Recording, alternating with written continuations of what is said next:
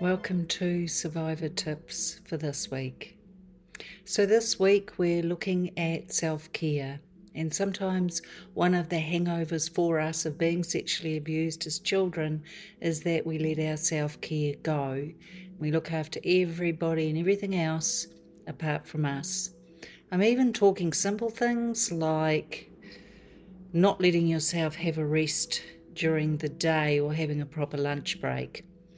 It may be things like not eating properly, always responding to everybody else and what they're requiring or needing.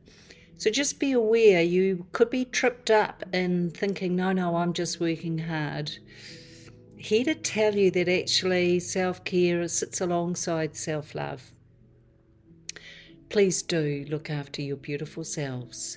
One of the ways we can also see it is through a little bit of not really doing the proper things in terms of food or rest or exercise or even hygiene. Just be aware that there can be a little bit of a signal or a little bit of a red flag.